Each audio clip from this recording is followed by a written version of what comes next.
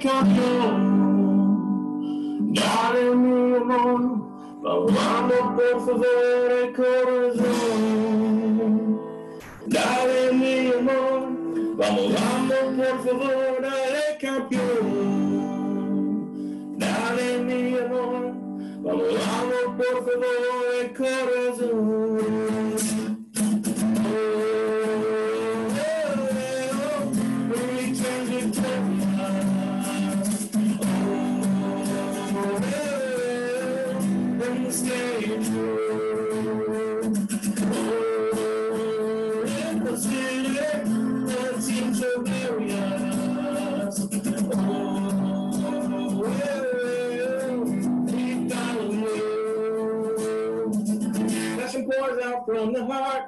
Saludos y sean bienvenidos a Tiro de Esquina, un podcast en español dedicado al Orlando City Soccer Club de la Major League Soccer, Liga de Primera División del fútbol de los Estados Unidos y Canadá. Aquí, como siempre, su amigo y su servidor David Valentín, dándoles la bienvenida. Y no podía faltar mi compañero de siempre, el orgullo de su casa, el gran Kenneth Ortiz. ¿Cómo estamos, Kenneth? Todo bien, David. Espero que tú y toda la fanaticada de Orlando City estén bien a pesar del resultado que tuvimos en la semana pasada, ¿sabes? Que fue un resultado bastante duro. Estaremos tocando eso y más con nuestro invitado, que es gran invitado. Lo hemos tenido aquí 2 veces. Siempre, cada podcast con nuestro invitado es uno de colección, uno que nos disfrutamos nosotros y también las personas que nos siguen nos dejan saber lo bueno que es tener a este invitado. Así que hay que darle con todo, David, hay que pasar el mal trago. Vamos a estar hablando de lo que pasó en Orlando City, qué nos hizo falta. Vamos a estar hablando de las contrataciones que hemos tenido, hablando de quién pensamos que puede ser el jugador que tendremos que mantener, el jugador que podemos salir de él también. Así que nada, seguir a todas las personas que nos estén escuchando, sigan a Tiro de Esquina en las aplicaciones de podcast, su aplicación de podcast favorita, buscan Tiro de Esquina, se suscriben, le dan a la campanita. Semana tras semana estamos tirando un nuevo episodio, casi siempre el nuevo episodio sale de martes a miércoles, así que a darle con todo, David, a presentar el gran invitado que tenemos hoy. Exactamente, el hombre que está en todos lados como el arroz blanco, el que todo el mundo conoce, el hombre que aquí le tiramos la alfombra roja. Y antes de presentar a nuestro invitado, cuando Sergio venía al podcast y yo le decía a mis amigos angloparlantes acerca de Sergio, nadie sabía de quién yo estaba hablando. Pero si usted es fanático de Orlando City, usted ha visto los videos en las redes sociales, usted ha estado en el estadio, esta voz que va a usted a escuchar ahora mismo, pues es inconfundible. Este hombre lo conoce todo el mundo, el orgullo de Venezuela, el gran Sergio Ruiz Torres. ¿Cómo estamos, Sergio? Hola David, Kenneth, gracias por la introducción. Encantado una vez más de estar con ustedes. Siempre les he dicho que me disfruto mucho cuando me invitan a su podcast porque además son pioneros en esto en español. No lo hace nadie. No hay otro podcast en español, salvo lo que a veces tratamos de hacer por allí con Nación Púrpura, pero en cuanto a la constancia, en cuanto a la responsabilidad de hacerlo, ustedes me superan y con creces. Así que encantado, como siempre, de poder compartir, de tener estos minutos para hablar, además del equipo de nuestros amores, que es algo que compartimos, como lo es Orlando City, por supuesto. Exacto. Gracias, Sergio. Bueno, mis amigos, si usted no está viviendo debajo de una roca, pues usted sabe que nuestros Leones terminaron la temporada, lamentablemente derrota 3-1 ante el New England Revolution. De eso definitivamente vamos a hablar. De hecho, tengo aquí un audio de la fanaticada una vez se supo el resultado de que nuestra temporada había terminado. ¡Ay, Dios mío! ¡Diablo, quédame! Así que, lamentablemente, esa es la que hay, no hay otra. Pedimos, se acabó. Pero tenemos muchas cosas buenas de qué hablar acerca de nuestra temporada. Y eso, definitivamente, esto no es un funeral, sino esto una fiesta celebrando nuestra gran temporada. Rápidamente, muchachos, noticia hoy. 3 jugadores fueron llamados a la selección de los Estados Unidos. Esos fueron Daryl Dike, Chris Mueller, Andrés Perea. Andrés Perea para mí no fue sorpresa porque esto era secreto a voces que el Greg Berhalter estaba detrás del muchacho colombiano-americano. Para los que no saben, Andrés jugó con las sub-20 de Colombia y nació en Tampa. Él es ciudadano de los Estados Unidos. Esta convocatoria va a tener 22 jugadores mayormente de la MLS. Va a ser contra El Salvador. Este juego amistoso va a ser jugado el 9 de diciembre en Fort Lauderdale, allá en el estadio de Inter Miami a las 7:30. Finalmente ese estadio ve calidad y ve jugadores que vale la pena irlos a ver. Así que allá vamos, obviamente nosotros vamos a estar escuchando eso. Nuevamente, Antonio Carlos fue firmado finalmente 3 años con 1 año de opción. Finalmente se completa el préstamo de Palmeiras, el club brasileño. Y para terminar, Mauricio Pereira, el maestro, tiene 1 año de extensión a su contrato, lo que significa que el uruguayo estará con nosotros en el año 2021. Vamos a empezar contigo, Sergio. ¿Qué opinas acerca de estas convocatorias y de obviamente las 2 firmas que obviamente no van a ser las últimas noticias que vamos a escuchar acerca de los planes acerca del 2021? Bueno, comenzando con las convocatorias, me parece sumamente merecido. Ya se venía hablando en los últimos meses de la posibilidad de que Chris Mueller y que Daryl Dike fuesen convocados a la selección de Estados Unidos. Mueller para mí viene siendo uno de los mejores de Orlando desde el año pasado, solo que esta temporada tradujo ese buen juego en números. Este año uno mira ya a un Chris Mueller que fue capaz de hacer 10 goles. Entonces, obviamente, esas cifras no pasan desapercibidas para un seleccionador nacional y me parece que la convocatoria es muy merecida. Él tiene unas características bien particulares porque es un extremo que encara mucho. A mí me encanta Chris porque es de los pocos jugadores de la nómina de Orlando que va de afuera hacia adentro y no tiene miedo cuando se le para un defensa al frente y creo que eso lo hace bien diferente. Y con respecto a Daryl Dike, ¿qué decirlo? Un 9 puro. Yo creo que la selección después de Altidore ha estado buscando justamente tener un jugador con esa característica, que es el 9, el tipo grande que trata de ganar con el cuerpo, cabeceador, peleador, y es un diamante en bruto. Para mí, Dike, que ni siquiera estaba obligado a tener los números y a destacar como destacó este año. Lo que pasa es que uno se acostumbra a ver a los jugadores hacer goles y hacer buenos, y uno olvida todo el contexto, pero Daryl Dike este año en el draft lo eligió Orlando. Es un completo novato que el destino quiso que ya en su primera temporada le dieran la responsabilidad y explotó. Y por eso se está ganando su llamado a la selección nacional. Pero es un joven de apenas 20 años que es un puñado de partidos, lo que ha jugado apenas a nivel profesional. Para mí, Dike, si sigue su progresión así como está, yo creo que aprovechen de tomarse fotos con Dike, aprovechen de que le firme la camisa pronto, porque la temporada que viene es la que usan los agentes para confirmar, oye, sí, tuvo 2 años seguidos buenos y se va. Va a ser difícil para Orlando poder retener a Dike más tiempo. Y la de Perea, que fue la última convocatoria, la de Andrés Perea, inesperada porque no se hablaba mucho. Además que Andrés Perea tiene la circunstancia de que jugó con Colombia en selecciones menores. Todavía tiene la posibilidad de decidir entre Estados Unidos, el país donde nació, o Colombia, el país de sus padres y además donde se crió.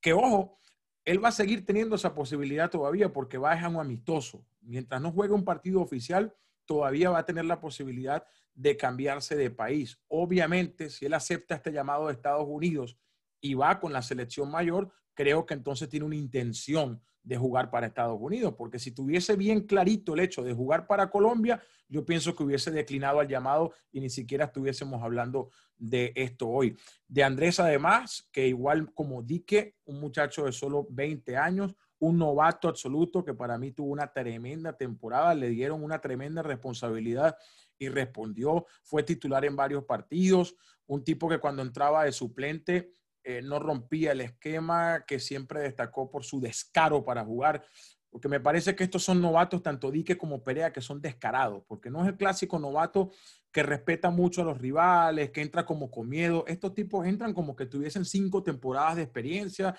y realmente lo hizo muy bien. Para mí Perea tiene muy bien ganado su llamado.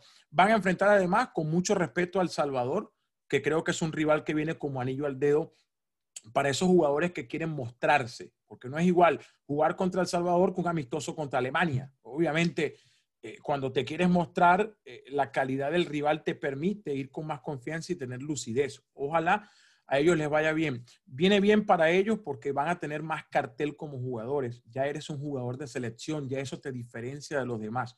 Y para Orlando City, como equipo, también le ayuda muchísimo porque, bueno, tengo 3 jugadores de selección de Estados Unidos en mi nómina. Orlando, yo no sé si ustedes recuerdan, no tiene un jugador en una selección de Estados Unidos desde el 2015 cuando Brek Shea, dice uno en Venezuela, se tomó un cafecito, porque es que fue un momentico que fue un partido y después no fue más nunca. Pero desde Brek Shea en el 2015, Orlando no tenía a un estadounidense dentro de la selección de Estados Unidos. Entonces me parece que eso tiene muchísimo valor. Pasando al tema de las firmas que hemos conocido recientemente, pues obviamente yo creo que lo que va a buscar Oscar Pareja es darle la mayor continuidad posible a este grupo y eso es coherente con lo que hemos visto. En el caso de Antonio Carlos, 3 años más de contrato, tiene 27, fue un defensor central que hizo un muy buen trabajo y está en una edad acorde para seguir rindiendo a un muy buen nivel. Mauricio, de lo mejor en el medio campo de Orlando, el motor del medio campo, un pasador nato, un tipo con mucha personalidad. Lamento mucho lo que le pasó el domingo, lo vamos a hablar más adelante, pero eso no quita el gran año que tuvo Mauricio, quien está en sus 30 años, estuvo lesionado en algún momento de la temporada y creo que el equipo prudentemente ha decidido, en el caso de Mauricio, ir año a año y hacer la extensión solamente por un año, dado también que es un jugador que ya está en sus 30. Pero de todas maneras, lo que pienso es que no nos va a sorprender que se le trate de dar la mayor continuidad posible a este grupo y no hacer tantos retoques. Orlando es un equipo que venía temporada tras temporada moviendo muchos jugadores. Sacaban 15, entraban 14, se iban 12, venían 13. Esta fue la temporada de la anterior a esta donde menos retoques se hizo y los ingresos fueron realmente pocos y ahí está el resultado. En la medida que se logra darle continuidad al grupo, los resultados son mejores y eso ha quedado muy evidente en esta temporada, compañeros.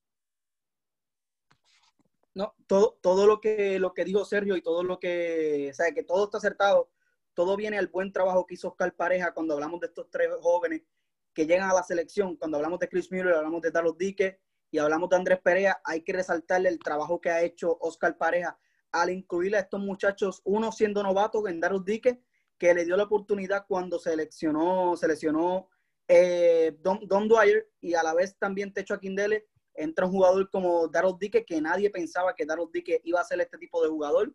Todos sabíamos de la gran destreza y de lo fuerte que era el jugador, que muy pocos tienen esa habilidad de estando en el área, con la habilidad que él tiene, no lo pueden parar, ¿sabes? Una vez él tiene el balón en el área, él es capaz de hacer el gol por sí solo durante un defensor o 2 defensores, y lo vimos contra New England, lo hemos visto en la temporada. Ha sido ese 9 de área que nos hacía falta, ese 9 que era alto, ese 9 que es ese 9 bastante fuerte. Y el trabajo de Oscar Pareja con Daryl Dike fue muy bueno. Cuando miramos a Daryl Dike y cuando miramos a Chris Mueller, este año se consolidó como ese jugador que pensamos que puede ser el futuro de nuestro equipo. ¿Sabes? Como estaba diciendo Sergio, muy pocos jugadores en la nómina de Orlando pueden hacer lo que hace Chris Mueller. ¿Sabes? Yo diría que ese juego de encarar y de jugar de afuera hacia adentro, como lo hace Chris Mueller, podemos tocar solamente a Benji Michel y podemos hablar de Nani, que en sus mejores tiempos era uno de los mejores que hacía eso. ¿Sabes? Que Chris Mueller se consolidó este año. Muchos sabíamos que Chris Mueller podía llegar a la selección, tiene el talento. La temporada que tuvo con Orlando City, siendo el segundo mejor atacante, lo demostró. Luego hablamos de Andrés Perea, que era el recambio absoluto, y de Mauricio Pereira. Cuando Mauricio Pereira nos faltaba, venía ese muchacho de 19 años y con 20 años ahora y solucionaba el partido. O sea, muchos dudaban de un jugador de 20 años teniendo esa responsabilidad de ser el creador de juego como lo era Mauricio Pereira. Y Andrés Perea lo vimos que no se hizo chico en ningún momento. Luego lo vimos en la tanda de penales contra New York City, se le vio maduro, se le vio un jugador que no tuvo ningún tipo de miedo. Muy bien por los tres muchachos. Me parece que el futuro está muy bien en Orlando City. Daryl Dike, hay que ver, porque Daryl Dike, si tiene una temporada así como estaba diciendo Celio, Daryl Dike posiblemente se nos vaya pronto. Delanteros con ese calibre que está teniendo Daryl Dike, que vimos que contra New England bajó hasta el medio campo a crear fútbol, ¿sabe? Que nunca vemos que jugadores con esa talla y con ese peso también sean así de rápido. Daryl Dike, a pesar de ser fuerte, también es un jugador que crea muy bien el fútbol, pasa muy bien y le gusta asociarse, ¿sabe? Que me parece muy bien lo que estamos viendo en esos tres jóvenes. El futuro se ve prometedor.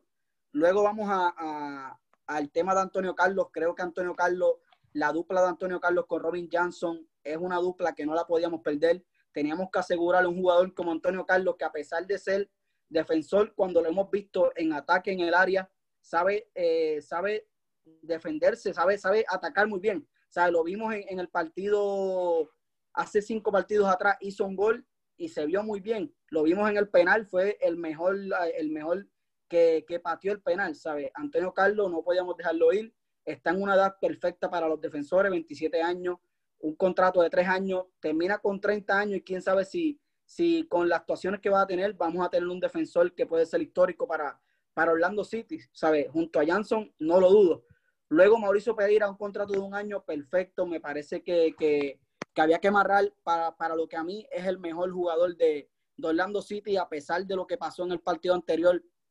Muchas personas lo han criticado, muchas personas no han visto y han olvidado lo que hizo Mauricio Pereira en la temporada. Mauricio Pereira simplemente era el jugador que nos creaba situaciones en todos los partidos, ¿sabes? Lo vimos cuando Mauricio Pereira salió lesionado. No teníamos ese jugador que se asociara con Nani y pudiera crear lo que creaba Nani, ¿sabes? Nosotros tenemos grandes jugadores, pero no tenemos ese tipo de jugador que, a pesar de ser un gran arma ofensiva, también en la defensa, cuando él pierde el balón, él va a recuperarlo con todo, y a pesar de su estatura, él siempre logra hacerse con la pelota. Así que no podemos olvidar lo que hizo Mauricio Pereira. La temporada de Mauricio Pereira fue muy grande. El contrato de 1 año me parece perfecto. Tiene 30 años, viene con historial de lesiones. No podíamos darle un contrato de más de 1 año. El contrato de 3 años, Antonio Carlos, perfecto. Los 3 muchachos a la selección van a coger mucha más experiencia. Vamos a ver a un Daryl Dike que va a regresar de otro tipo de trabajo. No ha visto nada que no sea Oscar Pareja en el fútbol profesional, así que le viene muy bien.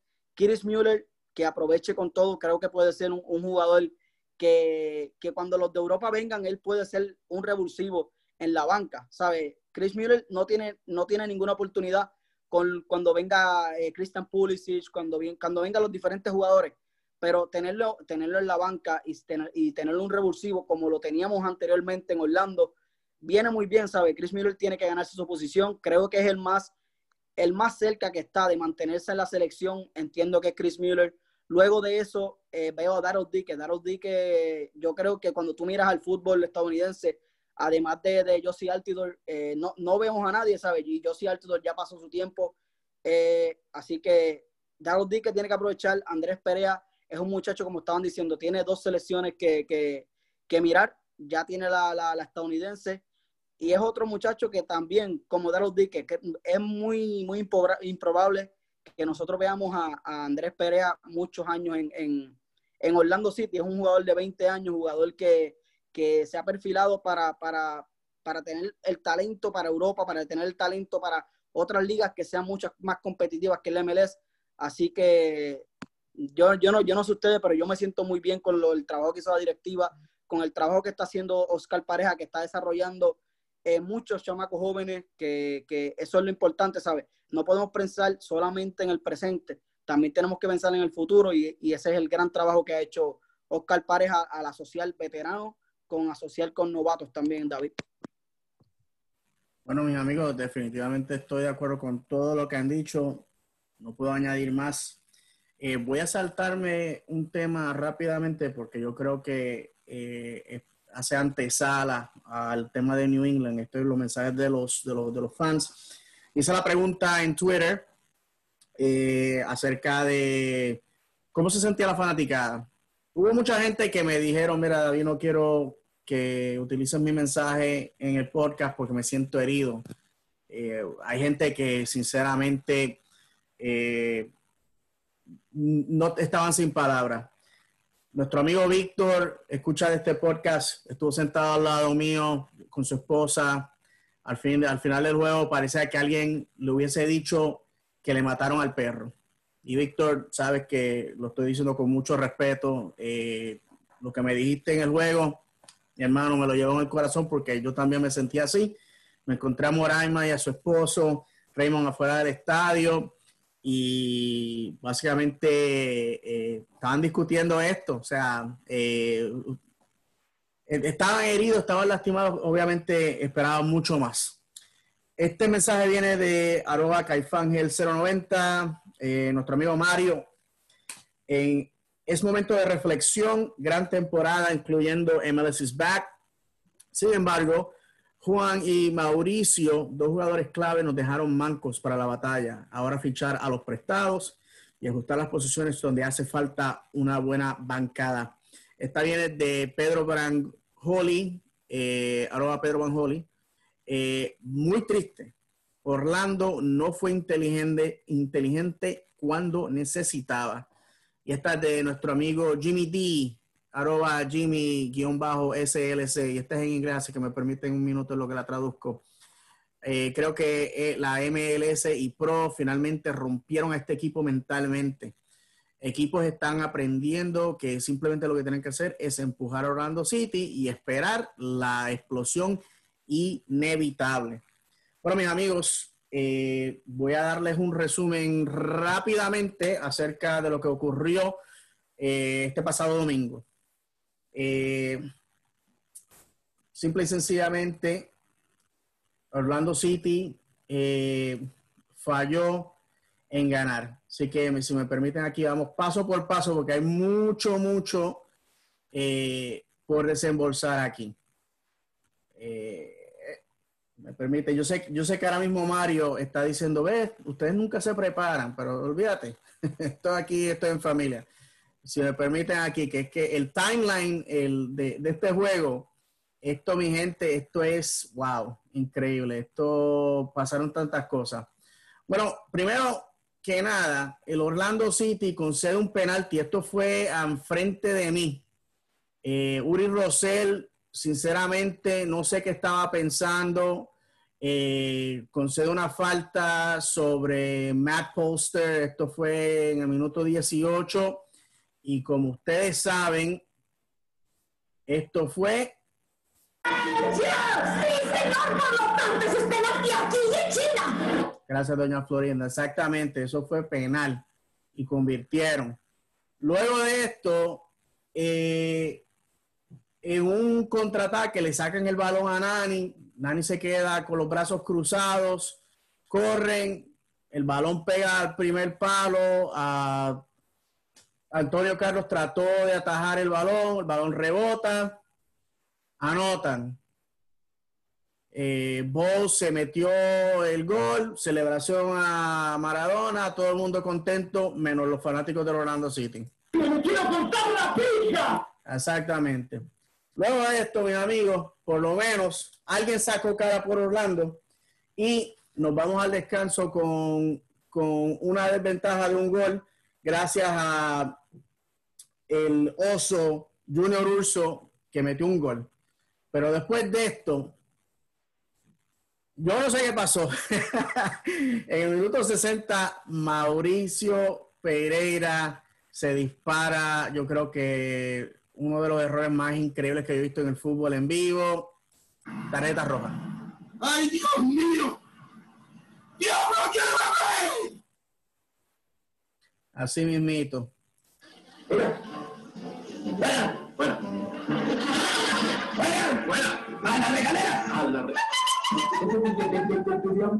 Nos quedamos con 10 hombres, mi gente. Como ustedes saben, esto es pan de cada día. Nos quedamos con 10 hombres. Luchamos. Pero lamentablemente regalamos otro gol, 3-1, y terminó nuestra temporada. Eso fue el juego. Vamos a empezar contigo, Sergio. Tus impresiones acerca del juego. Para mí, el peor juego de Orlando City en mucho, mucho tiempo.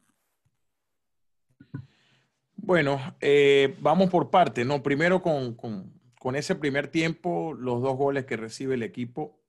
No sé, siento que entró un poco desconcentrado a la cancha, que faltó esa concentración de los otros partidos. La jugada del penal es algo que te puede pasar, pero ya el segundo gol, que nace de una pérdida de pelota de Nani, que se pone a reclamar falta, y parece que todo el equipo se quedó reclamando falta, porque avanzó New England todos los metros que pudo avanzar hasta el arco de Orlando y se encontró un equipo bastante estático y sin respuesta. Sin embargo, creo que el gol de Urso da algo de esperanza y que de alguna manera el regaño de Oscar Pareja en el entretiempo surtió efecto hasta el minuto de la expulsión de Pereira. Creo que la expulsión de Pereira liquida el partido en un 50%. El otro 50% se va a morir con el penalti que falla Nani. El tema de Pereira es una tarjeta roja inexcusable, no hay cómo defender, lo dije en la transmisión en su momento. Señores, aquí no hay nada que hacer. Los fanáticos que estaban cerca de nosotros volteaban allá y me preguntaban, yo sí, es una roja que, es más, que no la ve el VAR, porque si la ve el VAR lo suspenden por 1 año, dije yo en el momento, a manera de broma, pero para confirmar el hecho de que se barre y llega tarde y va directo a la pierna del jugador. Y bueno, un error de cálculo, un error de concentración, que demuestra que el futbolista también es humano y se equivoca. Y lamentablemente Pereira se equivoca y no por eso ya no lo queremos, ni es malo o qué terrible temporada. No, si ponemos todas las buenas que hizo Mauricio versus esta, la balanza nos va a decir que es un tremendo jugador, que tuvo una tremenda temporada. Lamentablemente en esa circunstancia falló y dejó al equipo con 10. Obviamente perder el partido y jugar con 1 menos rompe todo lo que había planeado Oscar Pareja, pero tan noble es el fútbol que aún y con esa circunstancia adversa hay un penalti contra Darrell Dick en el área y tiene Orlando la posibilidad de empatar el partido. Si Orlando lo empataba allí, quizás estaríamos hablando de otra cosa hoy. Pero entonces, mentalmente el equipo se termina de caer porque son 2 golpes demasiado seguidos y fuertes que el equipo no puede asimilar. Primero te expulsan a un jugador, después tienes el penalti para empatarlo y lo fallas. Eso termina de tumbar al equipo. Ya el tercer gol de Nueva Inglaterra es consecuencia de un equipo que está prácticamente asimilando que va a perder, que no hay manera de poder recuperar ese partido como finalmente ocurrió. ¿Qué quiero marcar también en este momento? Y lo hablé también en la transmisión. Uno no debe desconocer la calidad del rival que tiene al frente, porque uno a veces dice, jugué mal, porque te cuesta decir, oye, qué bien jugó el otro. El otro a veces juega tan bien que te hace ver mal, y eso también forma parte del fútbol y del deporte. Nueva Inglaterra es un equipo que está clasificando a postemporada desde el principio de la década del año 2000. Es un equipo que tiene amplia experiencia, que ha llegado varias veces a la final, a la Copa MLS, y que tiene jugadores con mucha experiencia en su nómina. Bow, el español Hill, tiene un entrenador, Bruce Arena, que técnico de selección nacional metido en esta liga, que sabe cómo plantear este tipo de partidos. Y estamos en una liga donde quizás no se premia tanto la regularidad como en otro lado. Filadelfia fue el mejor equipo de toda la temporada y en un partido se quedó afuera. Entonces, el tema con los playoffs en la MLS es que son partidos que se preparan aparte y donde se borra todo. No importa lo que hayas hecho en la temporada regular. No importa, me refiero al momento exacto de ese partido. Obviamente, cuando tú estás teniendo una buena temporada, todo eso cuenta para una instancia de playoff. Pero son partidos que son finales. Además de la característica de que no es como en otra parte que es ida y vuelta. Aquí es uno solo. Entonces, si tú te preparas para ese partido en particular y te sale bien, ganas y sigues adelante. Y es lo que está pasando con Nueva Inglaterra, que clasificó, no voy a decir de casualidad, pero quizás en una tabla de posiciones donde nada más clasificaran 6 o se quedaba por fuera porque estuvo con marca negativa. Fueron más los partidos que perdió y empató que los que ganó Nueva Inglaterra y sin embargo se metió en los playoffs. Pero planteó el partido contra Montreal primero y lo ganó. Planteó el partido contra Filadelfia y lo ganó, y el partido contra Orlando también. Un fútbol muy práctico. Si ustedes ven el partido contra Filadelfia y ven el de Orlando, fue exactamente lo mismo. 2 goles en el primer tiempo. Es un equipo que no es muy virtuoso en ataque, pese a que tiene a Bow y a otros, pero es un equipo que su juego parte de la defensa, que primero se defiende muy bien y después va y pesca. Y eso fue lo que hizo. Se defendió muy bien, fue y pescó, ¡ay, penalti! Y gol, 1-0. Vuelve y se echa atrás y se defiende. Se equivoca Nani, la pierde, pide falta. Van arriba, ¡ay, gol! Listo, 2-0, pero fue siempre fiel a su planteamiento. Un equipo muy ordenado para defenderse, que hace la fácil, que tiene jugadores con experiencia y un muy buen entrenador, y que le ganó a Orlando el partido muy buena lid. Y eso es algo que uno tiene que asimilar. La derrota duele, les decía antes de empezar a grabar, cuando uno se crea expectativas altas, el golpe es más fuerte. Y eso es lo que nos está pasando ahora mismo con Orlando. Ya uno estaba sacando sus cuentas, Nashville le gana a Colombo, jugamos la final, y entonces del oeste, Sporting Kansas City es el único que sería local, entonces que lo eliminen también y jugamos la final también en el estadio contra Seattle o contra el que venga. Y el golpe que nos dimos fue bastante fuerte porque despertamos ese sueño y nos despertó Nueva Inglaterra, que nos dio 3 cocotazos, dice uno, en la cabeza y nos despertó y ya está. Hasta ahí llegó la temporada para Orlando. No, así fue, ¿sabes? Yo por lo menos yo estaba haciéndome de ya estar en la final contra un Columbus Crew. No contaba con que a pesar de todo, vamos a hablar del partido, creo que lo que nos afectó grandemente para entrar a este partido fueron esas 2 rojas, ¿sabes? Al tú tener a Ruan y al tener a Pedro Galese, que para mí es uno de los 3 mejores porteros en la MLS ahora mismo, se ha consolidado, portero de seleccionado de Perú, ¿sabes? Eran jugadores que eran fundamental, ya que teníamos que jugar con un Kyle Smith que pega más para la banda izquierda. Luego fuimos con Kamal Miller, que no es un natural el lateral izquierdo, y no tenemos un recambio para John Mutiño. Fuera de ahí, el equipo como tú estabas diciendo, Sergio, juega a su estilo, ¿sabes? El contraataque es su estilo y lo vimos en el número de la posesión. Fue un 61% contra un 31,9%. Nosotros jugamos espléndidamente, jugamos estupendo con la posesión. Se prestó el partido para nosotros. El primer tiempo fue un primer tiempo que malísimo para nosotros, no jugamos nada bien. Luego el segundo tiempo estábamos jugando fenomenal. Simplemente llegábamos al arco, no estábamos concretando el gol. Al minuto 60 viene la tarjeta roja de Mauricio y ahí es donde yo creo que yo vi ya más, nos vi más fuera que nunca. ¿Sabes? Mauricio Pereira es el jugador que te crea y te crea oportunidades en un sinnúmero de ocasiones. Luego de ahí vimos a Orlando City indisciplinado, un sinnúmero de tarjetas. Ves al lado de New England Revolution, solamente tuvo una tarjeta amarilla en el 28 y fue Adam Buxa. Nosotros tuvimos 1, 2, 3 tarjetas, 4 tarjetas, una de ellas roja. Creo que no era el partido más idóneo para Oscar Pareja. Teníamos tres ausencias. Luego Nani estaba más enfocado en lo que era pelearle al árbitro, reclamarle cada jugada que tenía al árbitro que a su propia jugada. Así que el penal que erra Nani, creo que Nani tuvo el partido más horrendo que yo he visto de su carrera con Orlando. No tuvo nada bueno en este partido y lo vi muy motivado, ¿sabes? Cuando Mauricio le dan la tarjeta roja, Nani le motivó a todo el equipo, se le hicieron un close-up en la cámara y veíamos que Nani estaba animando a todo el mundo, llamó a Junior Urso y le decía, vamos con todo, a pesar de tener 10 hombres. Yo pensaba que el partido lo íbamos a sacar, ¿sabes? Creo que teníamos los jugadores, no pongo de excusa para nada las ausencias, ¿sabes? Teníamos el equipo, teníamos al director técnico Bruce Arena contra Oscar Pareja, no teníamos la diferencia ahí. En cuestión del tipo de juego, me parece un fútbol más lindo lo que estábamos planteando nosotros en toda la temporada. O New England vino con el gran deber, ¿sabes? De eliminarnos. New England puede que nosotros lo hayamos subestimado y ellos nos dieron un repaso, ¿sabes? No respetamos al rival, no jugamos nuestro juego, no fuimos fiel a nuestro estilo de juego.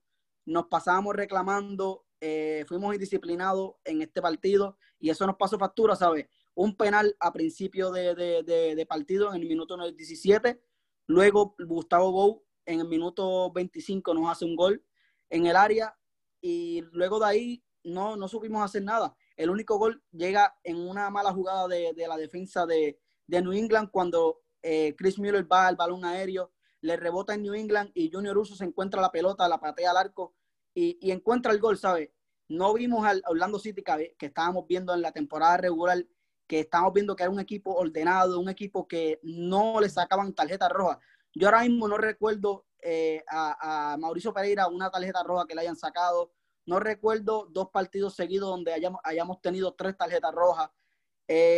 Yo creo que entramos con cabeza caliente, entramos con altas expectativas, nosotros los fanáticos, también los jugadores, y es como estaba diciendo Sergio antes de entrar a lo que es al podcast.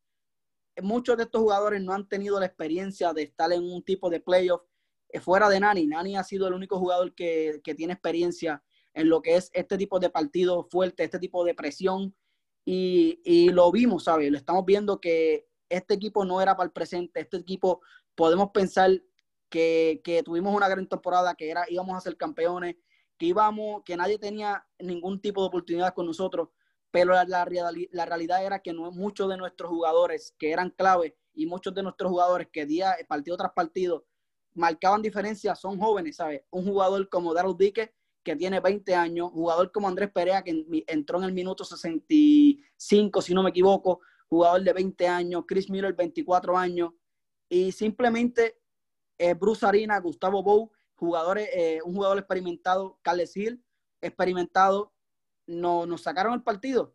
Y cuando vienes a ver la jugada de Mauricio Pereira, Sergio y David, la jugada no tenía ningún tipo de peligro. Ya Matt Poulter había dado la vuelta para pasarla al medio campo. Y simplemente Mauricio Pereira lo hizo muy bien. Quería quedarse con el balón, pero dejó la pierna arriba y le dio en la espinilla, y eso es imperdonable. Eso no tenía otra palabra que sacar a Mauricio Pereira, ¿sabes? Creo que hasta él mismo lo sabe. Él se dio la vuelta, empujó ahora mismo no recuerdo, el defensor de New England, lo empujó y me voy, ¿sabes? Me voy, lo hice mal. No soy un jugador de este tipo y me equivoqué en este momento. Dejé a mi equipo con 10 hombres y ahí murieron nuestras esperanzas. Creo que ese minuto 60 fue cuando murieron nuestras esperanzas. Nani nos dio un poco de esperanza, Daryl Dike nos dio un poco de esperanza con ese penal que logró darnos. Daryl Dike, que estaba intratable, nadie de la defensa de New England lo podía parar, fueron 2, nadie podía. Nani erra ese penal y creo que ahí fue donde murió totalmente nuestro equipo. David y Sergio, ese penal errado me quitó a mí las ganas de hasta ver el partido, ¿sabes? Imagínate yo que estaba viendo el partido, cómo se sintieron los jugadores al estar con 10, conseguir ese logro de que 5 minutos luego consiguen un penal, tratar de poner el juego 2-2 y simplemente lo erra, ¿sabes? Lo erra. Nosotros en la fanaticada nos quedamos callados, sin ánimo y nada. Yo creo que ahí fue donde se perdió todo. Minuto 60 se perdió todo, David. Sí, yo estoy de acuerdo con ustedes y en el resumen se me olvidó mencionar el penalti fallado de Nani, y si me permiten un minuto. ¡Sí, señor! Por lo tanto, ese es penalti aquí y en China. Eso pasó frente de mí. Estaba Milagro.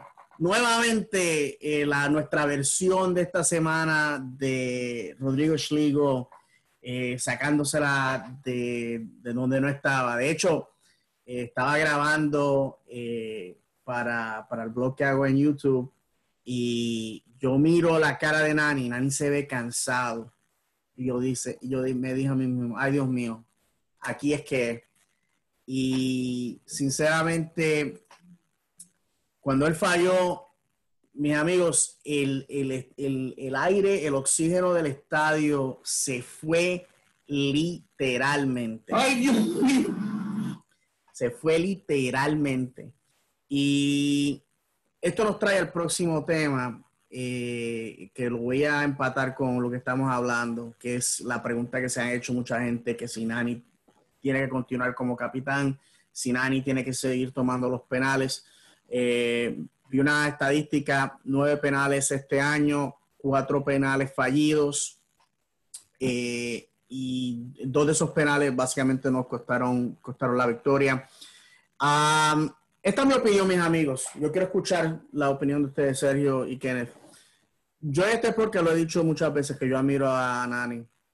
Hay que recordar la historia. Nani viene de una pobreza extrema y peor todavía que es un país del primer mundo, Portugal, un país europeo. Nani va a su primera práctica corriendo porque no tenía dinero para el autobús, la guagua, el micro, el colectivo. Nani va a su primera práctica en zapatos de vestir, un pantalón corto que le quedaba muy pequeño y una camisa manga larga de botones, para que ustedes sepan. Y se burlaron de él hasta que vieron el talento del muchacho. Nani es un campeón, él no tiene que explicarse a nadie. Él lo ha ganado todo. Y nosotros hemos visto a nuestro capitán llorar porque su energía, sus ganas de ganar es suficiente. ¿Que falló el penal? Sí, me enojó porque quería ganar.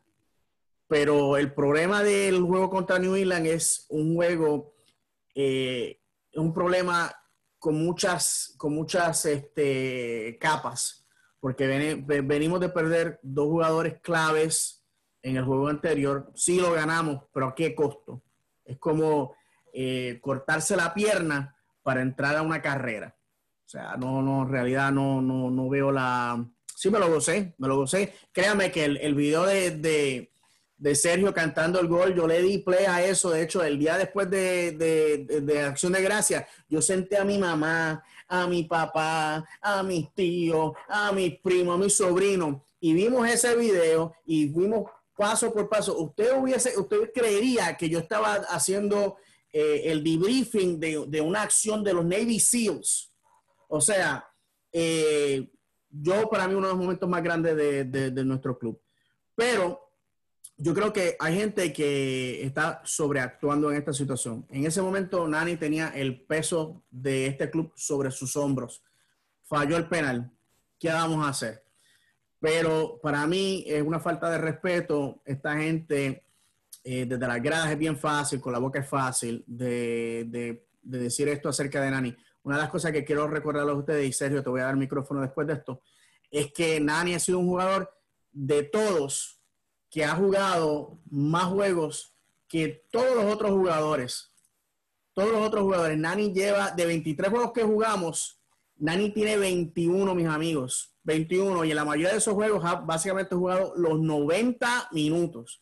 Yo le quisiera preguntar a todos esos amigos del Orlando City, de esta fanaticada, que se pusieron en las redes a decir unas cosas que rayan en la falta de respeto, porque a Nani se le tiene que tratar de usted y tenga, ¿ok?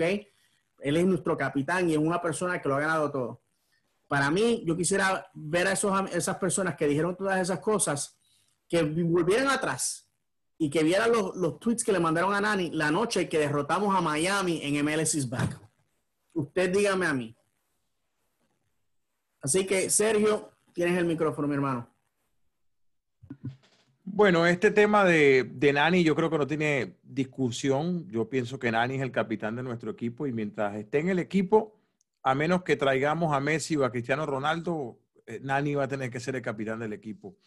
El tema del penalti son circunstancias de juego. Nadie patea un penalti con la intención de fallarlo, ¿no? Tenemos que partir de eso, obviamente. Quizás la estadística de este año la ha jugado un poco en contra. Acababa de fallar el penalti en la tanda frente a Nueva York, pero en ese mismo partido frente a Nueva York también hizo uno. Entonces, yo pienso que enfrascarse en ese tema de que falló el penalti, que por qué lo pateó él. Señores, si yo tengo en mi nómina a un jugador que jugó un mundial de fútbol, 3 Eurocopas y ganó una, ganó la Champions League, ganó un mundial de clubes, jugó en el Manchester United, se abrazó con Cristiano Ronaldo ahí cuando metía goles con Portugal, y yo tengo un penalti y además es el capitán de mi equipo, no tengo la más mínima duda de que ese hombre es el que va a patear ese penalti y los que vengan por delante. ¿Que lo falló? Bueno, si hay algún otro penalti en el juego, ya es cuestión de él, si él de repente quiere que otro compañero lo patee. Pero a la hora de que en ese momento del partido, cuando se da el penalti, yo no tenía la más mínima duda de que el penalti lo iba a patear Nani y lo tenía que patear Nani. Lamentablemente para nosotros lo falló. Como en muchos otros juegos, sí lo anotó, como en muchos otros juegos hizo otras cosas que hicieron que Orlando City ganara los partidos. Yo pienso que Nani es un jugador, primero, que deja todo en la cancha por Orlando City, que lo vemos salir de partidos llorando y que no tiene quizás la necesidad de ese compromiso tan grande porque, de nuevo, miren todo lo que ha ganado Nani en su carrera. O sea, ¿qué necesidad tiene Nani de estar en Estados Unidos, en esta liga, saliendo de una cancha llorando? Eso para mí es la muestra principal del compromiso que tiene Nani, que no es de estos tipos que a veces vienen a esta liga de vacaciones, a ganarse un dinerito y a que la familia conozca a Estados Unidos. Para mí, el compromiso de Nani con Orlando City es indiscutible. Siento que en parte lo que pasó en ese partido contra Nueva Inglaterra fue más producto de la frustración, porque él estaba en la cancha y él se estaba dando cuenta que el partido se nos estaba yendo de las manos. Y eso frustra. Y los jugadores, muchas de las reacciones de ellos en la cancha pasan por su estado mental. Y un jugador que está frustrado porque no se le están dando las cosas, puede que pase por las cosas que pasó Nani en ese partido. A mí me parece que dirigirse a Nani de esa manera, primero que es una gran falta de respeto, por una parte, y después una gran falta de consideración. Porque cuando uno está con un equipo y uno apoya a sus jugadores, lo hace en todas. Y más con un tipo como Nani, que ha dejado para mí todo por la camiseta de Orlando, que la ha sudado, que lo que sea que se gana por temporada no se lo están regalando, se lo está ganando bien ganado y merece respeto por eso. Pienso que Nani además es el capitán del equipo y merece mucho respeto por la temporada que tuvo Orlando, que fue una temporada que ninguno de nosotros esperaba. Nadie, y no creo que venga alguien a decirme, no, yo sí sabía que Orlando iba a llegar a las semifinales. Mentira. Orlando el año pasado fue penúltimo. Orlando, duele decirlo, pero Orlando era uno de los equipos a reír de la liga. Orlando era un equipo fácil. Los equipos cuando Orlando iba a jugar contra ellos se frotaban las manos. ¡Ay, nos toca Orlando! 3 puntos. Porque así era. Entonces, de la noche a la mañana empezamos a ganar nuevos partidos y a las personas entonces se creen con el derecho de juzgar a los jugadores, de ponerle calificativos. Y me parece que ese es el sentir equivocado. Afortunadamente, no son todos. Afortunadamente, la inmensa mayoría de los fanáticos apoya al equipo, cree en el equipo y sabe que esto es apenas una abreboca de lo que puede venir. Este año era el año de reconstrucción. Una meta alta era, vamos a ver si podemos hacer los playoffs, pero era un año de reconstrucción y fíjate todo lo que hicimos en un año tan difícil con todo esto de la pandemia. Así que, para retomar el tema de Nani y no desviarme mucho en este punto, Nani es nuestro capitán y lo va a hacer por el resto de tiempo que le quede en Orlando City. No tengo la más mínima duda de eso. Sí, el tema de Nani y el tipo de penal y el tipo de capitán, cuando tú miras al lado, creo que nadie puede discutir quién puede ser el capitán en este equipo. No hay ningún otro jugador que tenga la experiencia como Nani. Nani estuvo en la mejor era del Manchester United. Ahora estar en el Manchester United, cualquiera puede estar, ¿sabes? Cualquier jugador que tenga talento, el Manchester United lo está reclutando y está deshaciéndose de un sinnúmero de jugadores. Pero en la era donde estaba Nani, donde era la era de Cristiano Ronaldo, donde era la era de Sir Alex Ferguson, que era la mejor era donde estuvo el Manchester United y donde no va a volver, ¿sabes? Nani fue un referente de lo que era ese equipo y era un jugador que daba la diferencia, ¿sabes? Era un jugador grande. Luego vamos a Portugal y él fue un jugador grande también en Portugal junto a Cristiano Ronaldo. Era la segunda arma ofensiva, ¿sabes? Que hay que darle un poco de respeto al decir que Nani ya no puede ser nuestro capitán. El penalty kick es de Nani, no podemos mirar a ningún otro lado, es Nani. ¿Sabes? Ahí no hay ningún tipo de discusión. Creo que cualquier fanático que le diga que por Nani fallar ese penalty ya no debe estar considerado a ser el pateador principal de nosotros, creo que tiene un poco de corta memoria cuando vemos el equipo más grande de Europa, como lo es el Real Madrid. Sergio Ramos llevaba alrededor de 2 años sin fallar un penal. va al Real Madrid, falla un penal, luego lo convocan contra España, en España, y falla un penal también con España, 2 penales consecutivos. No hemos visto a nadie en España diciendo de que Sergio Ramos no puede patear penal en Real Madrid, Sergio Ramos no puede patear los penales en la selección de España, porque cuando Sergio Ramos anotaba los goles, tú los celebrabas. Sergio Ramos anotaba el penal, tú lo celebrabas. Lo mismo que hicimos con Nani. Nani fue MLS back y fue para mí uno de los mejores jugadores en ese torneo, y es lo que estábamos diciendo David y Sergio. En el podcast tocamos y yo traje un punto de que Nani posiblemente dio mucho en ese torneo y se cargó mucho a Orlando City en ese torneo, y posiblemente su físico no estaba dando para mucho al final de la temporada, porque Nani lo que hizo en MLS back fue simplemente jugar 90 minutos al 100%, ¿sabes? No le bajaba en ningún momento. Nani fue un jugador muy, muy, muy bueno en ese torneo corto, y lo vimos, ¿sabes? Lo que hizo Nani fue grande. Luego estamos viendo que muchos de los fanáticos cuestionan si Nani puede seguir, si Nani se debe quedar, qué debe hacer la directiva, dónde puede moverse. Y vemos nuestra plantilla, nosotros quitamos a Nani, un jugador del calibre de Nani, un jugador que es líder, que puede que no te esté dando el gran juego, puede que no te esté dando los goles que te dio en MLS back, pero tener a un jugador como Nani que te pide la pelota, te pide que él va a ser el jugador que va a hacer la jugada. No vemos a ningún otro jugador con ese liderato que te da Nani, ¿sabes? Nani puede ser ese jugador que en el momento donde más lo necesitas, él va a estar. Él no se va a achicar, él no va a ser el jugador que se va a desesperar. ¿Sabes? Lo vimos en el partido, Mauricio Pereira fuera, vimos a Nani que fue con todo, y vamos, aunque esté teniendo un partido malo, vamos con todo.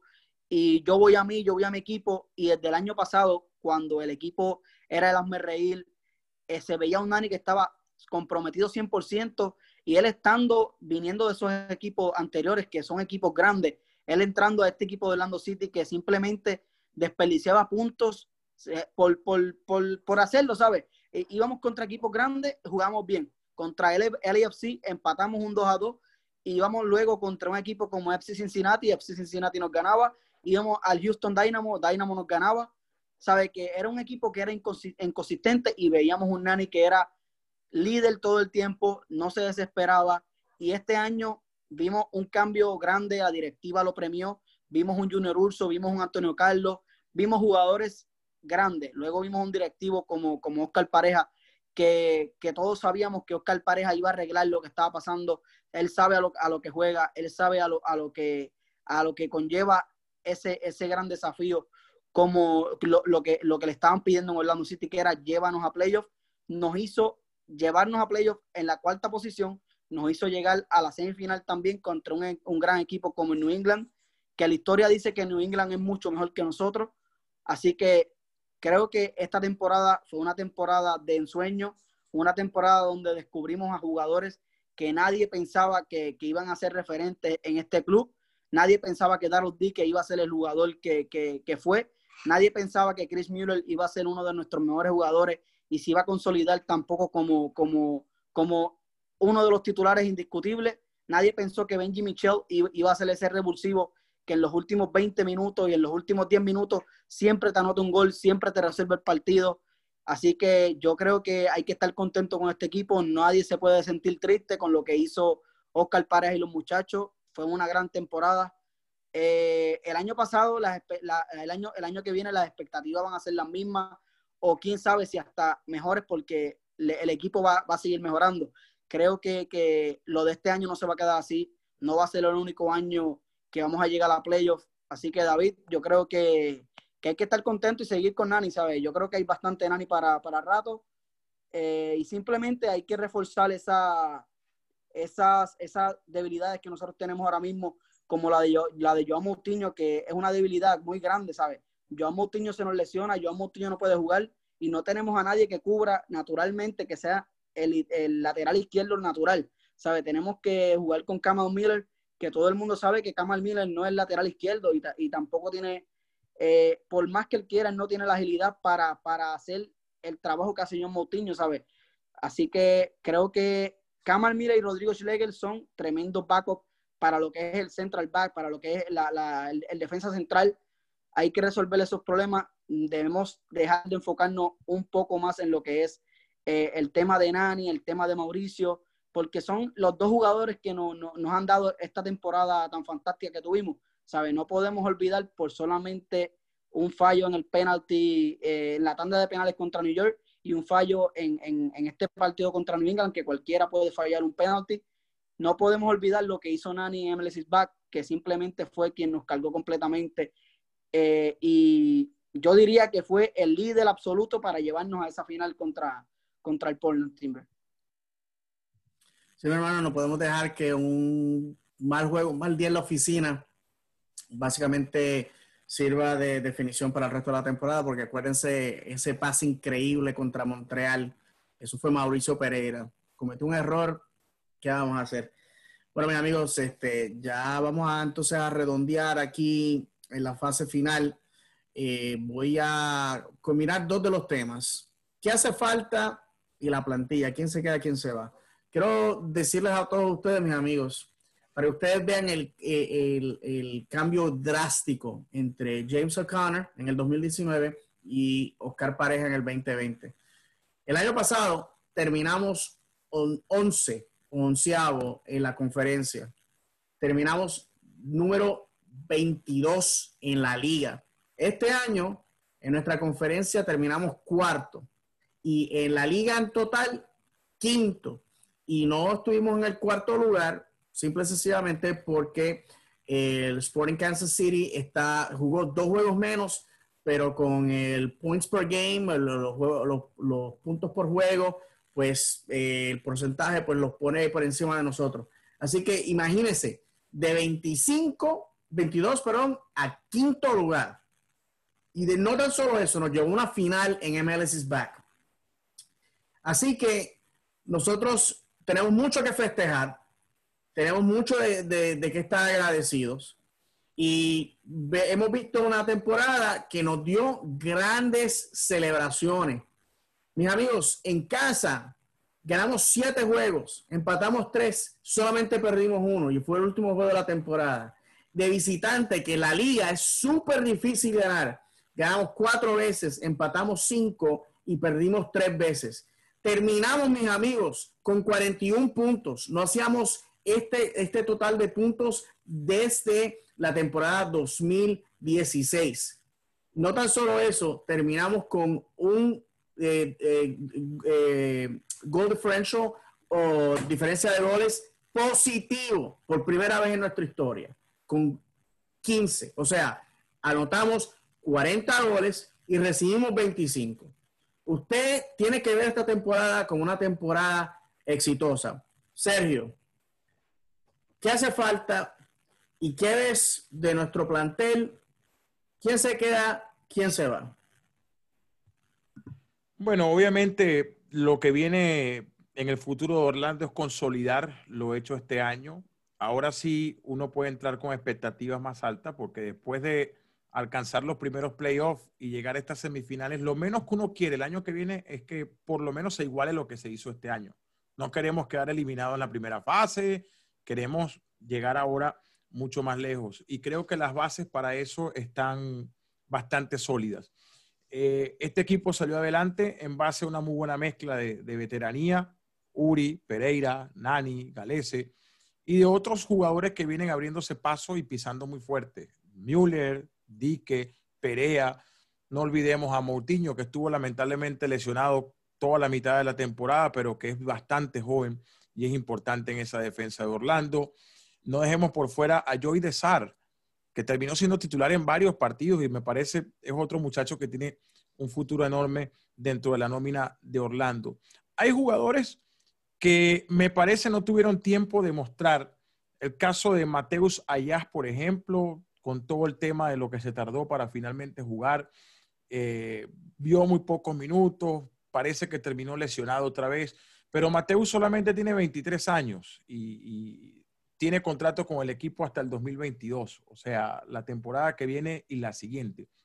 Y es un jugador que yo vi los videos de sus juegos en España y me parece que tiene mucho para aportarle a Orlando. No se dio la circunstancia en esta temporada, pero yo creo que el año que viene, haciendo la pretemporada con el equipo desde cero y sobre todo estando sano, Mateus puede ayudar mucho.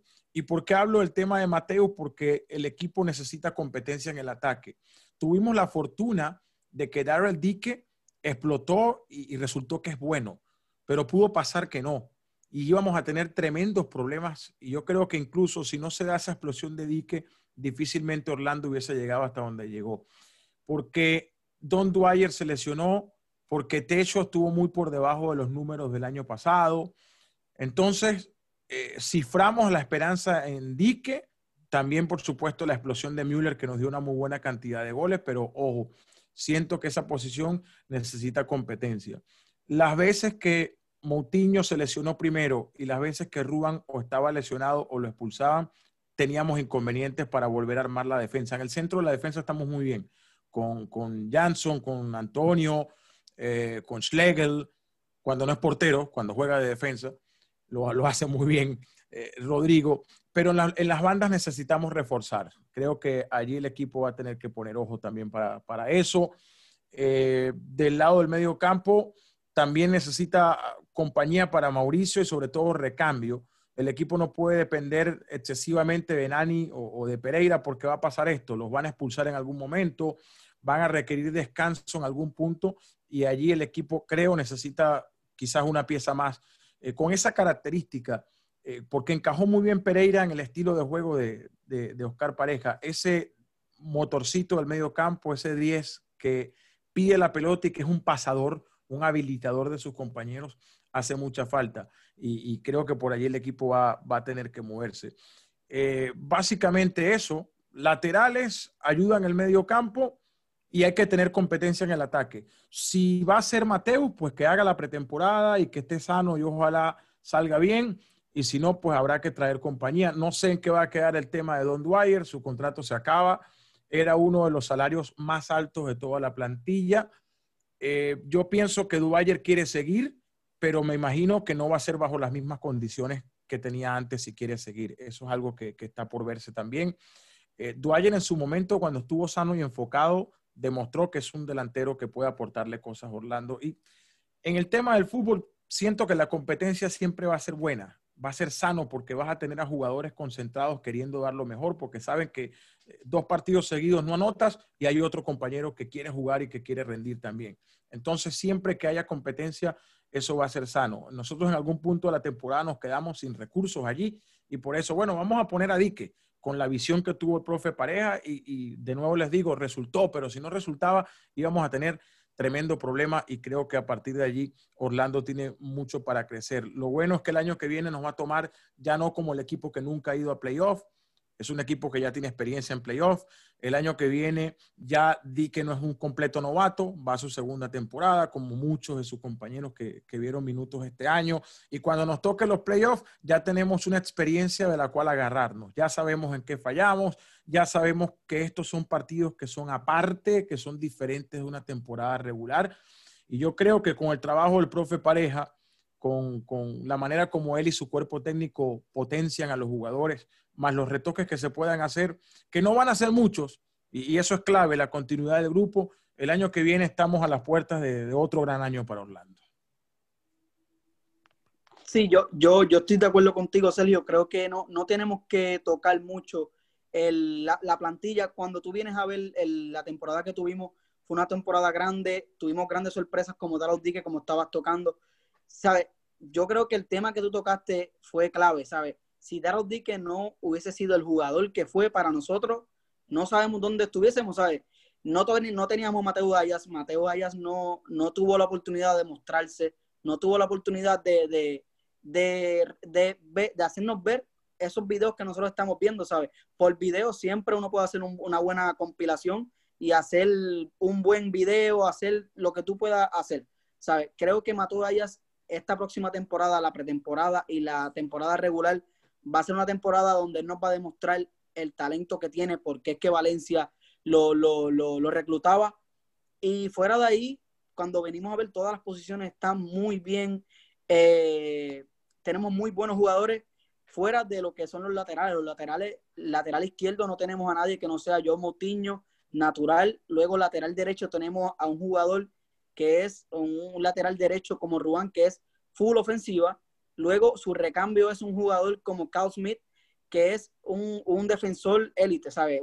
Es un jugador que te defiende, y fuera de ahí, Carl Smith no es un jugador parecido a lo que es Ruan para nada, ¿sabes? Ofensivamente, él no te va a dar lo que te da Ruan, y ahí es que nosotros entra el problema, porque el juego de Orlando City se juega mucho a lo que es la velocidad por las bandas, cuando se combina Chris Miller con Ruan y cuando se combina Joao Moutinho con lo que es Nani, y luego de ahí los centros, nosotros nos beneficiamos mucho de ese tipo de juego.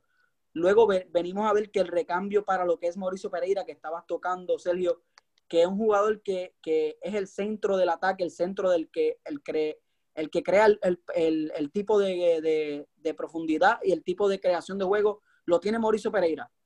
Luego vemos que un Sebas Méndez puede ser el jugador que puede ser un poco parecido a lo que es Mauricio Pereira, pero esta temporada no lo tuvimos ni cerca de lo que fue la temporada pasada. Tuvo problemas de lesiones. Luego la selección de Ecuador lo llama. Luego de ahí no lo podemos ver en lo que es los playoffs. Yo creo que es lo mismo que está diciendo Sergio, David y Sergio. Hay que reforzar esas tres posiciones. Un poco de ayuda para lo que es Mauricio, que Mauricio estamos viendo que tiene un historial de lesiones, no va a poder estar el 100% de los partidos.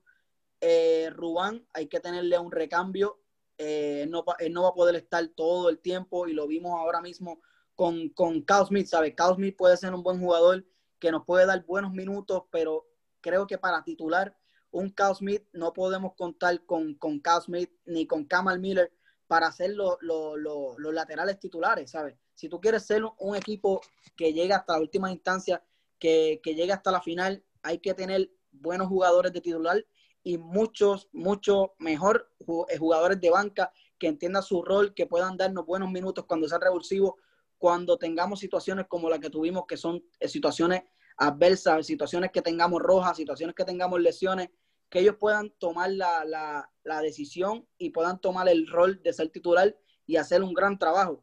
Lo vimos en Brian Rowe, tuvo un gran trabajo, le metieron 3 goles, pero la defensa fue pésima, ¿sabes? No podemos pedirle a un Brian Rowe que haga lo que hizo Pedro Galese cuando la defensa falló un sinnúmero de veces, ¿sabes? Brian Rowe tampoco puede ser un tipo de Iker Casillas, puede ser Buffon.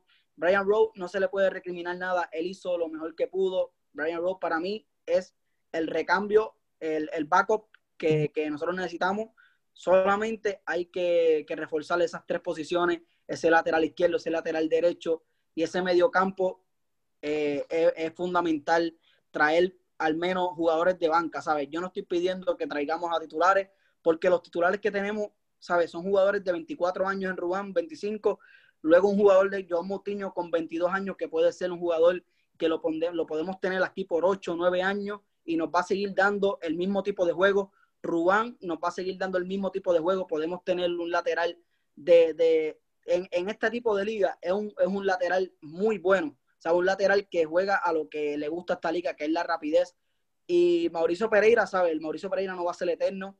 Tenemos que ya ir buscando un jugador que pueda ser de la clave del tipo de juego que nos da Mauricio Pereira, porque fuera de lo que es Mauricio Pereira y fuera de lo que es Nani, no tenemos un creador de juego, ¿sabes? Simplemente tenemos jugadores como Chris Miller que apuestan más a lo que es encarar, apuestan a su velocidad. Tenemos jugadores como Benji Michel que apuestan a su velocidad. Daryl Dike apuesta a su fortaleza, que es su tamaño, ¿sabes? Su tamaño y su fuerza, creo que es todo. Pero fuera de ahí no tenemos creadores de juego, ¿sabes? Tenemos solamente especialistas. Junior Urso, un jugador especialista en defensa y especialista en lo que es el tiro a distancia. Creo que ese tipo de jugador que nos cree juego, que nos cree ocasiones, fuera de Mauricio Pereira y fuera de lo que es Nani, como estaba diciendo Sergio, es fundamental, porque ni Nani es eterno, ni Mauricio Pereira es eterno, ¿sabes? Necesitamos ese líder y ese jugador que nos pueda crear un poco más allá. Puede que lo tengamos en Mateo Ayas y puede que Mateo Ayas sea ese 10, porque él tiene un tamaño parecido a lo que es Mauricio Pereira y juega muy parecido también a lo que puede ser Mauricio Pereira. hay que ver en la próxima temporada. Yo creo que Oscar Pareja tiene muy bien claro lo que él necesita. Creo que tuvo muy poco tiempo también David y Celio para él armar este equipo. Él no tuvo mucho tiempo tampoco, a lo que James O'Connell simplemente dijo no voy más, y luego llega Oscar Pareja. El trabajo que hizo en el preseason, creo que nunca habíamos tenido un preseason tan bueno como lo estábamos teniendo con Oscar Pareja. Se los llevó a México, tuvimos un partido contra la selección contra un equipo de Islandia, sabe que fue un trabajo fenomenal de Oscar Pareja. Luego vino el parón de la cuarentena del COVID y perdimos casi todo el trabajo de preseason, ¿sabe? La química que estábamos teniendo los muchachos, que se estaba viendo en los videos que estaba sacando el club. Estábamos teniendo, para mí, uno de los mejores equipos que hemos visto Orlando City en la MLS, ¿sabes? Ya no estábamos viendo que era mucho nombre, muchos jugadores que venían a retirarse, como en su tiempo lo hizo el propio Kaká, ¿sabes? El propio Kaká que vino, él hizo lo que pudo. No tenía los nombres, no tenía los jugadores para él poder hacer lo que hizo Nani, ¿sabes? Nani, tremendo jugador. Él hizo lo que pudo hasta el momento que pudo. La directiva lo apoyó, le trajo grandes jugadores. En Junior Urso trajo un jugador como Antonio Carlos, que es de uno de los mejores equipos de Brasil, en Palmeiras, ¿sabe? Se le sigue apoyando poco a poco, se está viendo el club está apoyando muy bien a su a su director técnico. Oscar Pareja simplemente tiene que hacer lo mismo que hizo este año. No podemos bajar de expectativas, ¿sabes? Yo creo que el próximo año es primera posición a quinta posición. No podemos bajar de ahí. Si nos quedamos fuera de playoff, sería un fracaso muy grande para mí, Sergio y David, porque este equipo, yo creo que muy pocos equipos en la conferencia se nos acercaban en talento. Cuando tú vienes a ver Columbus, Filadelfia, y fuera de ahí, ningún equipo estaba jugando un fútbol tan lindo como nosotros estábamos haciendo y con el talento que teníamos, David y Sergio. Bueno, mis amigos, entonces para cerrar, yo voy a ir primero aquí en el último tema, el resumen de la temporada. Mis amigos, primero que nada, les quiero dar las gracias. Esta temporada de podcast ha sido larga. Empezamos en febrero, ya estamos en diciembre.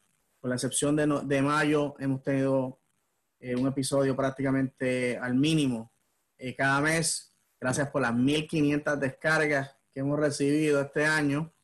Son 1,500 descargas que, sinceramente, mis amigos podcasteros que hacen otros podcasts en inglés de acerca de Orlando City reciben cientos y a veces hasta miles de descargas por episodio. Nosotros somos chiquititos. Nosotros somos una labor de amor y cariño a nuestro club que queremos, y lo queríamos hacer en español porque nadie lo estaba haciendo.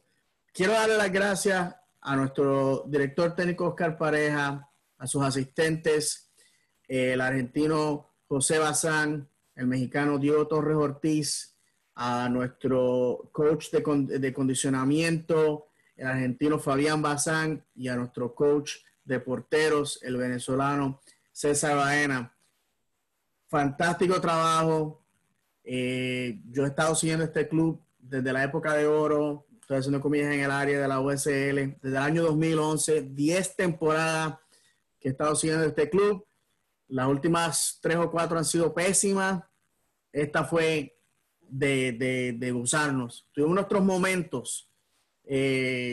Obviamente, para mí, el momento más grande de la temporada, y les voy a pedir a todos ustedes que me digan su momento de wow, increíble de la temporada. Para mí fue derrotar a Miami, el gol de Nani. Para mí, y lo he dicho en este podcast, yo siempre he sido el receptáculo de las personas en las redes sociales que su servidor no les cae bien, porque yo soy de mi equipo, yo voy a mis gallos. A mí, si usted ofende a mi familia, a mi religión, a mi nacionalidad y a mi equipo, vamos a pelear. Esa es la verdad, esa es la realidad. Y yo sé que aquí se metieron, ¿quiénes saben? La fanaticada de Miami vive en este episodio. Yo veo los números de Miami siempre subiendo. Nos tiraron cerveza, nos ofrecieron golpes. Lo sabemos todo. Gracias. La realidad del caso, mi gente, es que nuestro club, lo bueno va a llegar. y hay que seguir hacia adelante. Terminamos como terminamos, pero así es el fútbol, así lo decimos aquí a cada rato, es cruel e impredecible. Así que de parte mía, gracias por el apoyo. Yo creo que hay mucho con demasiado para Orlando City. La hemos dado larga esta noche, pero yo creo que lo mejor está por venir.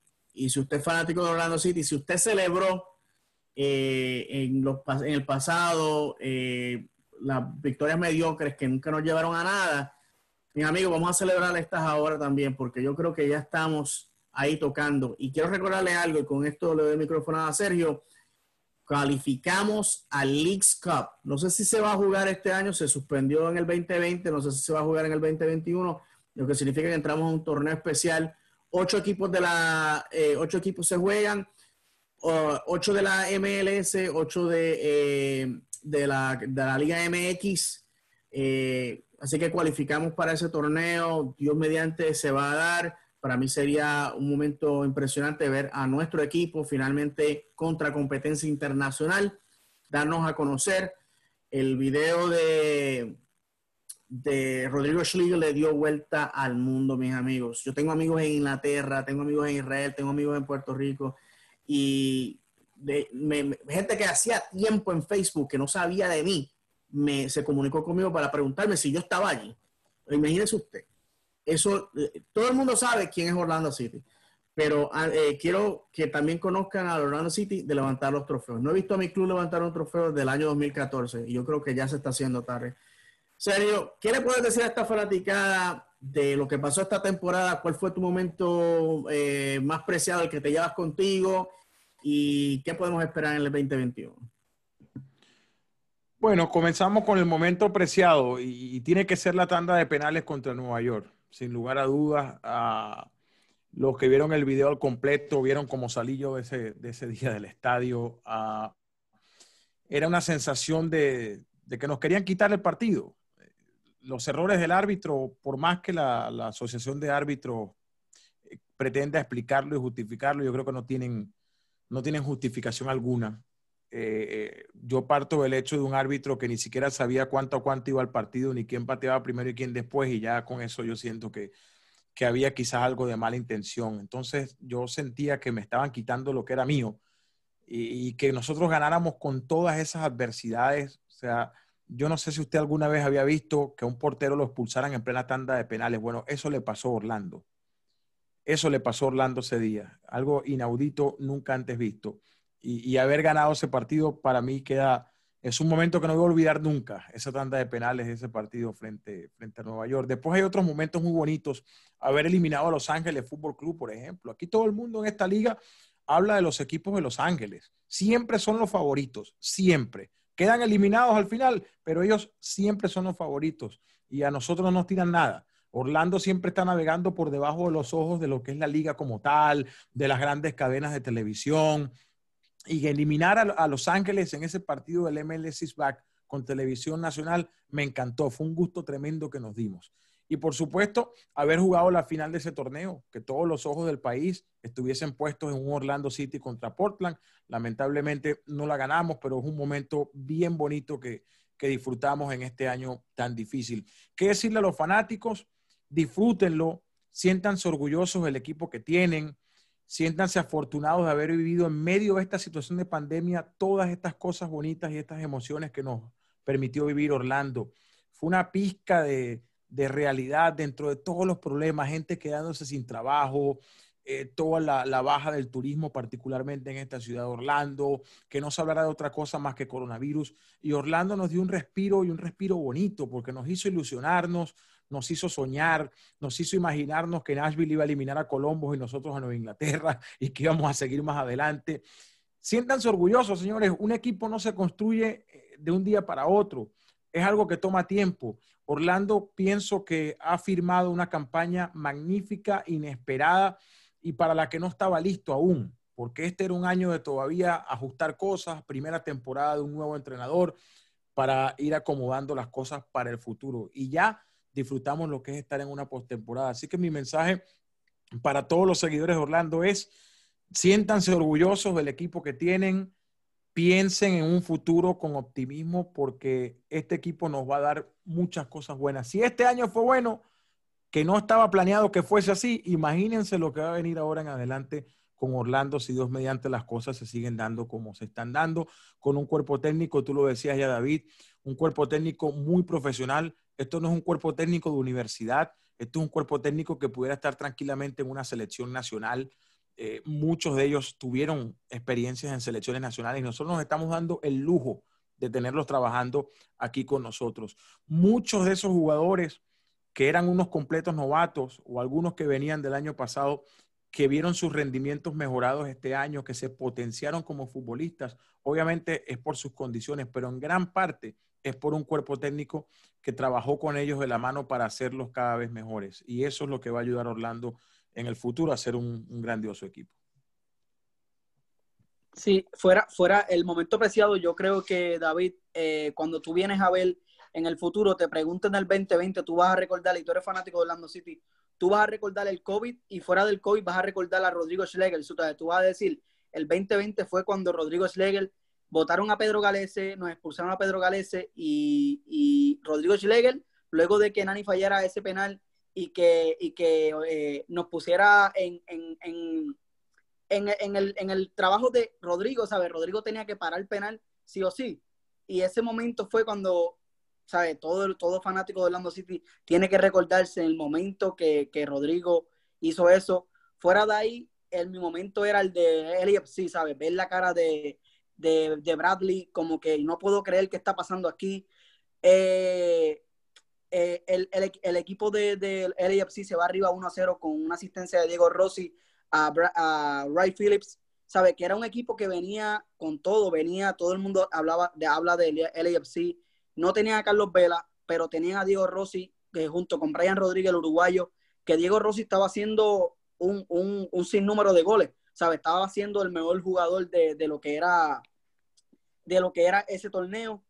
Y ver en ese momento que nosotros estábamos 1-0 abajo y ver como Joan Moutinho en el minuto 90 nos empata el partido. Luego nos vamos a la tanda de penales y recordar que en el minuto 56 Nani falla un penal. Luego nos vamos a tanda de penales y el último pateador es Nani y Nani nos da la victoria. Nani celebra como nadie y ver la cara de Bradley como que, wow, ¿sabe cómo este equipo lo acaba de hacer? Estaban 1-0 en el minuto 90, Joan Moutinho nos empata. Luego Nani le celebra como que no estoy escuchando, ¿qué decían de nosotros? Porque hay que recordar que cuando entramos a ese MLS is back, todo el mundo ponía a Inter Miami por encima de nosotros, ponían a Philadelphia Union por encima de nosotros, ponían al mismo Nashville pasando a próxima ronda y dejándonos fuera a nosotros, ¿sabes? A nosotros y al otro equipo era FC Dallas, si no me equivoco, David, que fue el otro equipo que... New York City era el otro favorito. Exacto, no, hubo un equipo que no jugó debido al COVID, ahí fue que nosotros... Dallas. Exacto.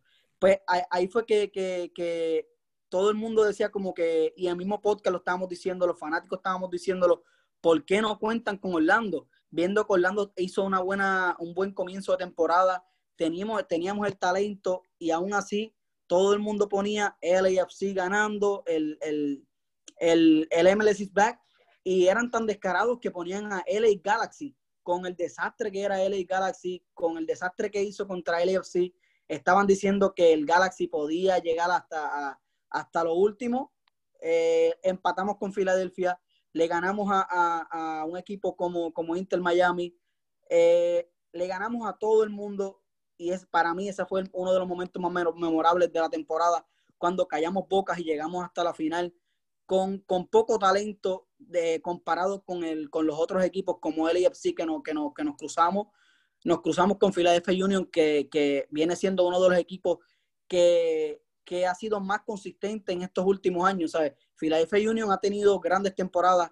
Luego nos topamos también contra Minnesota United, que es un equipo que fuera de todo, siempre está en esas instancias, ¿sabes? Heath lo ha hecho muy bien, ¿no? Y para mí, MLS is back.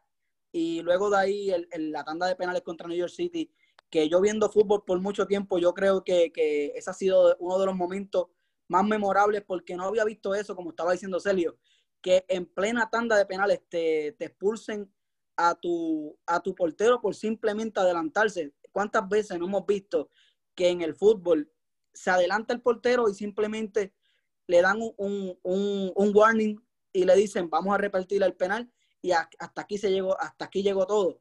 Y el partido que hizo Chapman, el árbitro, fue terrible, ¿sabes? No sabían ni cuándo se acabó el partido.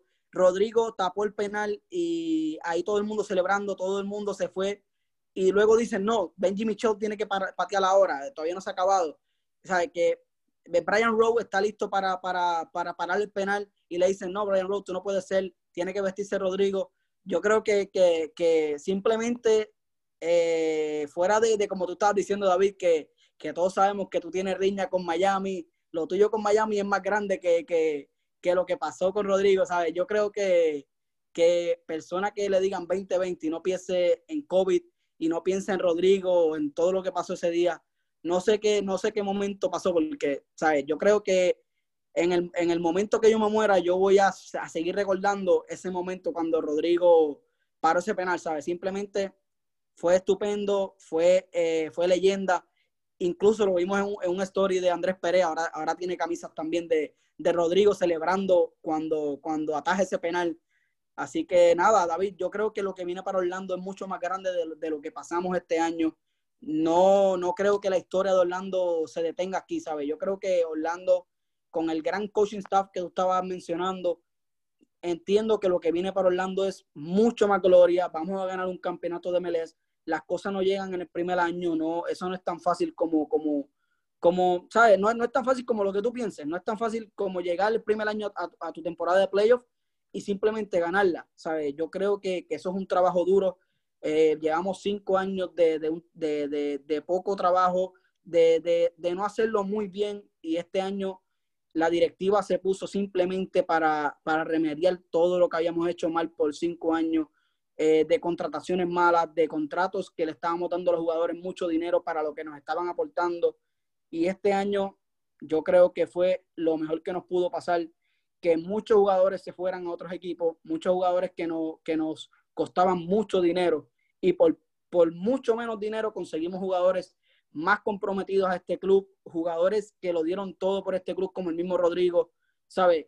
Yo creo que el futuro es muy bueno para Orlando, David, Sergio, ¿sabes? Simplemente fanático de Orlando City se tiene que sentir muy seguro con el trabajo que está haciendo la directiva, y mucho más allá de la directiva, el trabajo que está haciendo Oscar Pareja, que desde el día 1 que nosotros lo vimos, David, nos dio la confianza, vimos su trabajo. El tema de que habla diferentes lenguas, se puede comunicar con muchos jugadores en su lengua principal, ¿sabes? No simplemente habla inglés, no simplemente habla español, él puede hablar muchos idiomas, así que eso es muy bueno. Ha estado en muchos países dirigiendo, así que el futuro es bueno para Orlando. No se desanimen, esta temporada la acabamos temprano para los que teníamos expectativas llegando a playoff.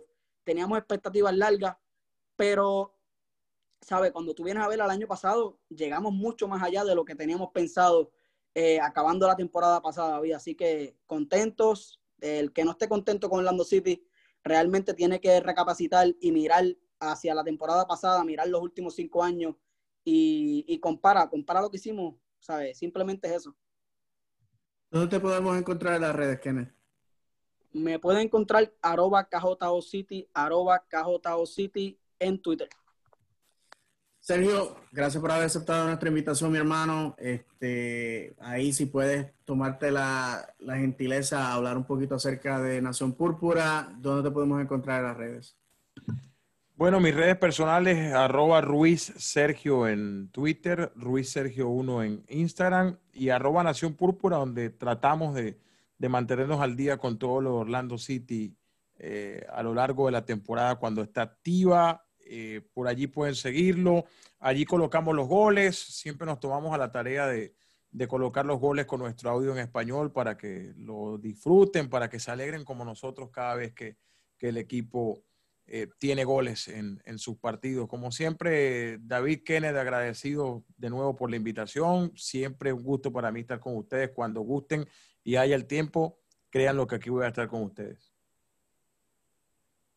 Gracias, mi hermano, y gracias a ti, Sergio, porque mantienes la flama.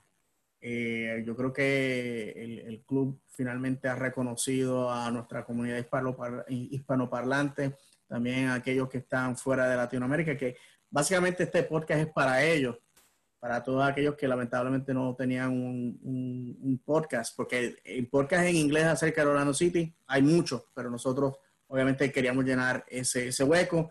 So, nuevamente, gracias, Sergio. Para mí siempre es un honor. Mis amigos, tienen que escuchar la transmisión. Para mí, lo que me duele es que la transmisión es 1 minuto y medio atrasado a la acción en vivo y no puedo seguir, si no yo me ponía mis audífonos y usted sabe, pero siempre escucho el comentario antes de juego. Si voy sin persona, pues escucho el de mitad de tiempo y obviamente el resumen. A mí me gusta hacer pero eso. Soy yo. Si tienes un decodificador de estos que graba, lo pausas un momentico y esperas que se empareje y ahí lo sueltas. Muchachos. Ya, pues, muerto el No, pueblo, como dicen en mi barrio. David, fuera de todo eso, ¿sabes? Hay que agradecerle también a Sergio porque no muchas personas tienen el talento que tiene Sergio, ¿sabes? Simplemente no es pararte ahí, esperar a que hagan un gol y gritarle el gol, ¿sabes? Yo creo que con la pasión que tú lo hagas y el talento que tiene Sergio es muy bueno.